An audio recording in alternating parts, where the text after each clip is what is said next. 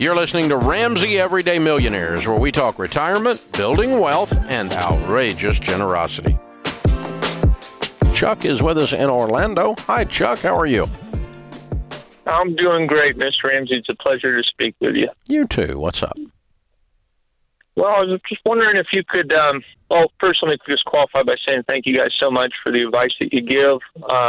You guys have helped our family so much. Me and my wife are so grateful. We're actually debt-free. We paid our home off. Wow. No debt whatsoever.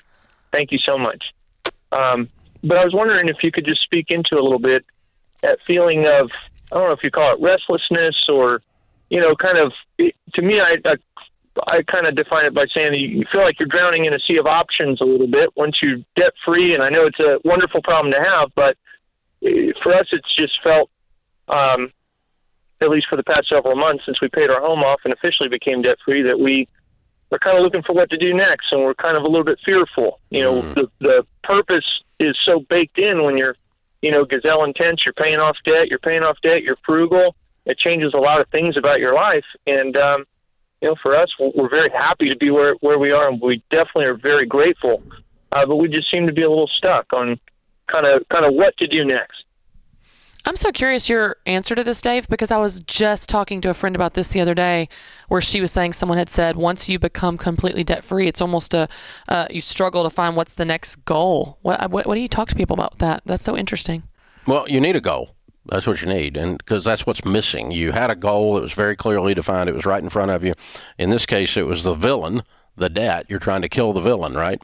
And but now we get to switch gears, and we go from villain as a goal to prosperity as a goal, and generosity as a goal. And so there's three things you can do with money, and you need to be doing all three, and you need to be doing them in writing and on purpose towards a goal. And number one is, generosity. Number two is investing. And number three is just, lifestyle, enjoying, fun. And so I have a goal to take a trip and spend 3 weeks in Africa or 3 weeks in Australia, which I've done both of in the last 3 or 4 years. I have a goal of buying a lake house. These are lifestyle things you're going to do, and you start saving towards that goal. Put a number on it, and it becomes that portion of your budget that you're putting towards fun or lifestyle. You go towards that. I have a goal of building an orphanage. I have a goal of.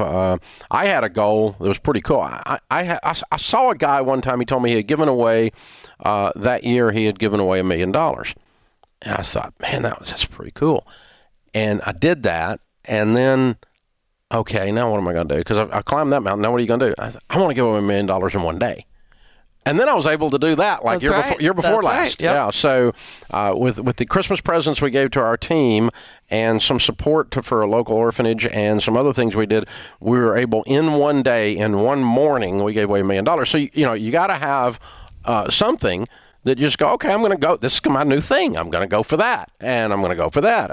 And on the investing side, I keep up with net worth just because, not because I'm building bigger barns or something, but it's just a way I got to keep score somewhere on my goal.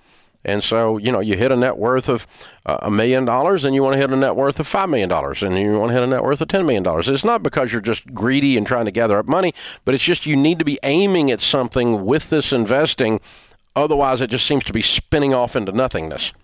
And so a clearly defined, measurable goal, just like I want to have my house paid off by this date, I want to have $1.5 million net worth by that date, that kind of a thing. And so it is all about goals.